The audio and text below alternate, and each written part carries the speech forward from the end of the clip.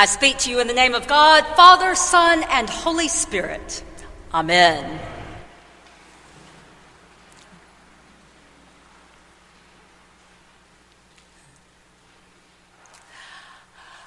Among the many life skills I acquired while a student at W.I. Timms Elementary School in Hattiesburg, Mississippi, was knowing how to duck and cover. Yes, that's right. Knowing how to duck and cover.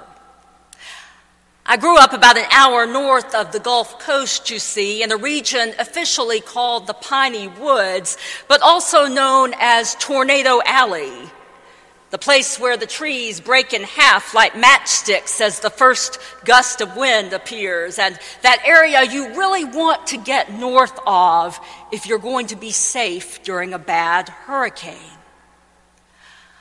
Multiple times each year, in response to darkening skies and ominous weather reports, a series of beeps would blare frantically over the loudspeaker, and everyone at school would rush to the auditorium. There we would fold ourselves into little balls and crouch underneath the sturdy wooden seats, just in case a tornado watch became a tornado warning. Truth be told, most kids had fun during these forays into disaster preparedness. Notes got passed, baseball cards traded, and contraband bubblegum chewed.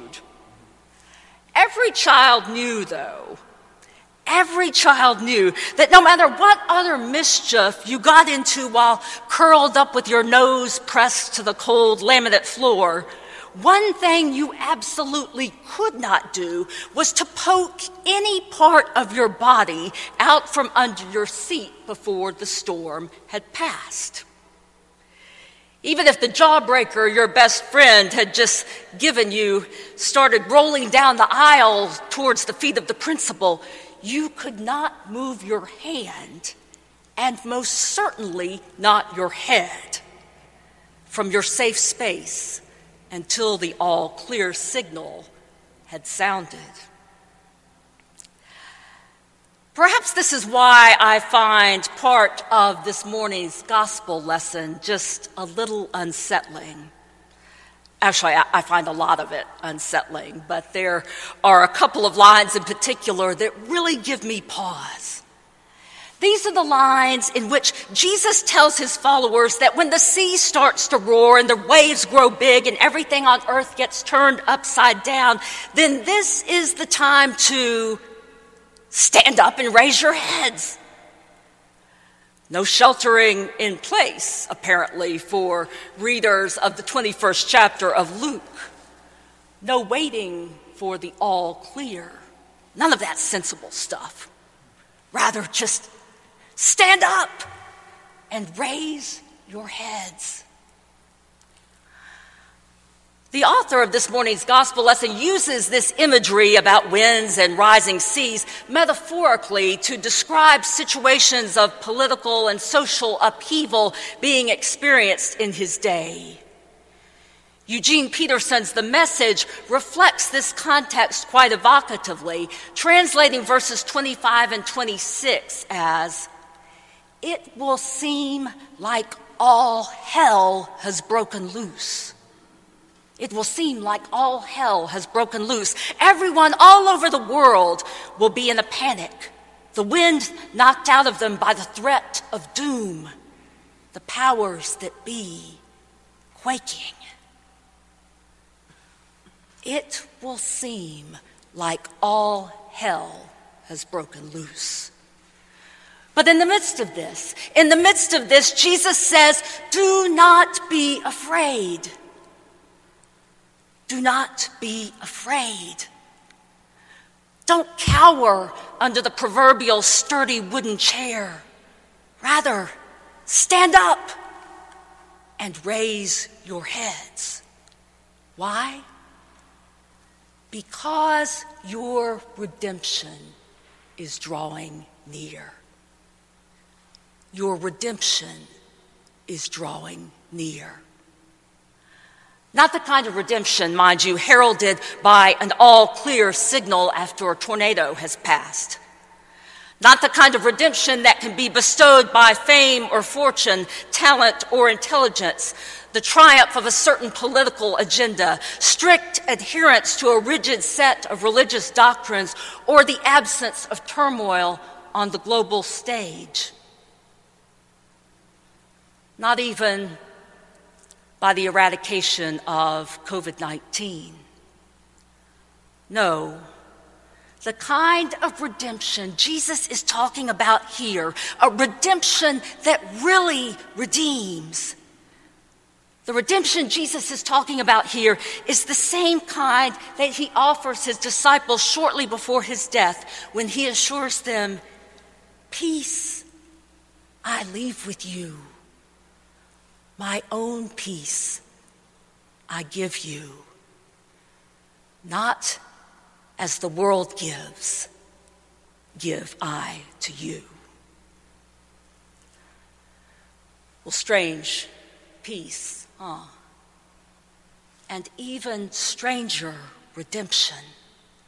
A redemption that does not wait for a more auspicious time or a happy set of circumstances. A redemption that pops out of nowhere into the midst of outright catastrophe. A redemption that, yes, can arrive with power and great glory, the Son of Man coming in a cloud. Or a redemption that can arrive quietly. The plaintive cry of a baby born to a peasant couple living in subjection to a government dead set on silencing all dissent. However God's redemption comes, come it does. Come it does. There is no question about that. As one biblical scholar has observed, God has the final word about life, and it is a good word. It's a good word. It's a good word, which strikes me as wonderful news for you and me on this day, this first Sunday of Advent 2021. For like the residents of Tornado Alley and those to whom Luke's gospel was first addressed, you and I too know something about storms, both literal storms and figurative storms. We have endured a lot of storms these past few years. We've experienced the almost relentless crashing of waves, waves of sickness and death, waves of fear and mistrust, waves of violence and oppression, waves of contempt for the foreigner and neglect of the poor, waves of drug abuse and suicide, waves of anger and hopelessness. And in the midst of all these waves, we have battened down the hatches again and again and again, trying to protect ourselves from the awful storm surge. We have battened down our hatches, put our heads under our seats again and again and again. We have waited for an all clear, but the all clear has not come. And yet, redemption is coming. Redemption is coming. This is the unfailing hope and the promise of Advent, that in Jesus, redemption is coming. It has come, and yes, it will come again.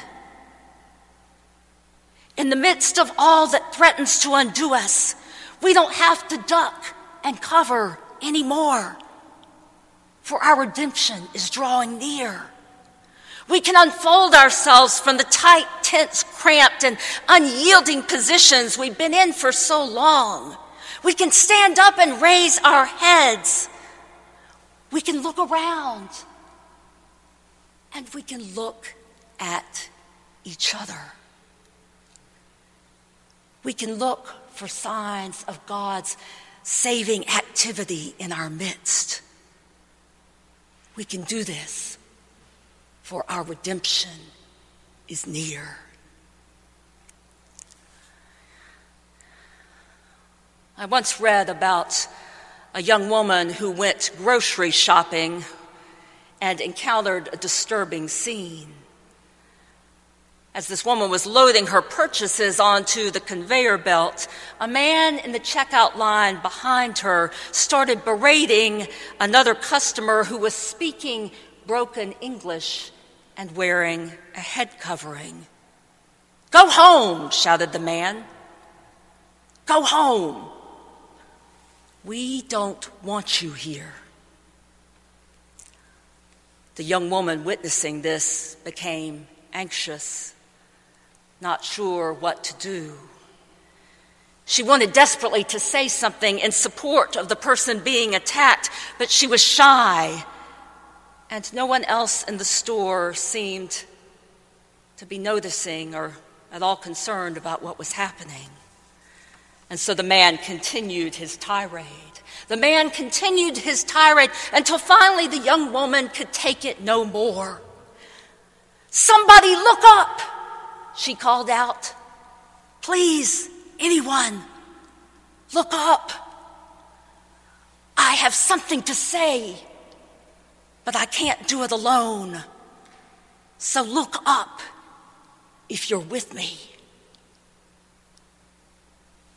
There was a pause, the woman said, in which no one moved a muscle. But then finally, a man in the next line lifted his head and met her gaze. The woman took this gesture as a sign, she said, a sign that it was safe to speak and that she could find her voice. She moved closer to the individual being harassed, put an arm around her shoulders, and said simply, "I am with you. You are not alone. You are safe. We're glad you're here." And then something amazing happened. The man who had been spewing all those ugly, hateful words stopped. He picked up his bags and left the store. Other people began to surround the woman he had attacked and to offer her words of comfort. Someone paid for her groceries. Someone else walked her to her car. And all this because one person dared to look up. One person dared to raise his head in a grocery store. I wonder where in your life you are looking especially for redemption, for signs of God's activity this Advent. I wonder where in your life you have been bowed low, hiding, cowering, barely holding on to hope. Wherever this place might be for you, wherever it might be, the encouragement of Advent is stand up. Stand up. Stand up and raise your head, for your redemption is drawing near. Amen.